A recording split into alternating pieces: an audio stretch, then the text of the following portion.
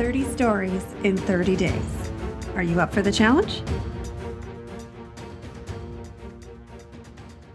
Hello, writers. Welcome back to the Writer's Way podcast on the 30-day, 30-story challenge. Today is day 25. Are you hanging in there? Have you got 24 stories under your belt?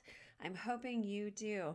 Today's idea is something that most children, if they've been exposed to once, love.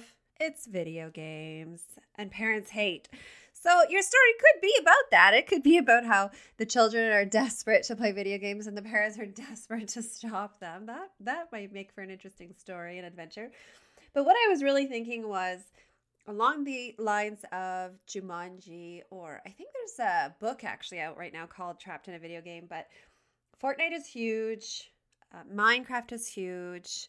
My kids personally love the Jumanji, the newer Jumanji movie. We watched the old one with Robin Williams and they were petrified because there's giant bugs and creatures and it was really scary for them. But the new one with The Rock is really a fun one. So the kids get sucked into an old video game and the video game actually adapts. So it looks like a really old console with a cartridge that you put in the top.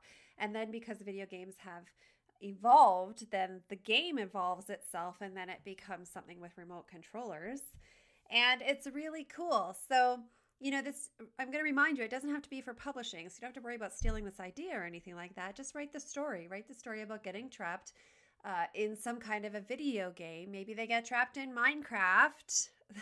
It's probably every child's dream. But is it actually a dream if you get trapped in Minecraft, or is it a nightmare? Because I hear there's things like creepers and zombies. I don't know. So that's your idea for day 25 of the 30 Days, 30 Stories challenge. And I hope you like it and go write something right now. Talk to you tomorrow, writers.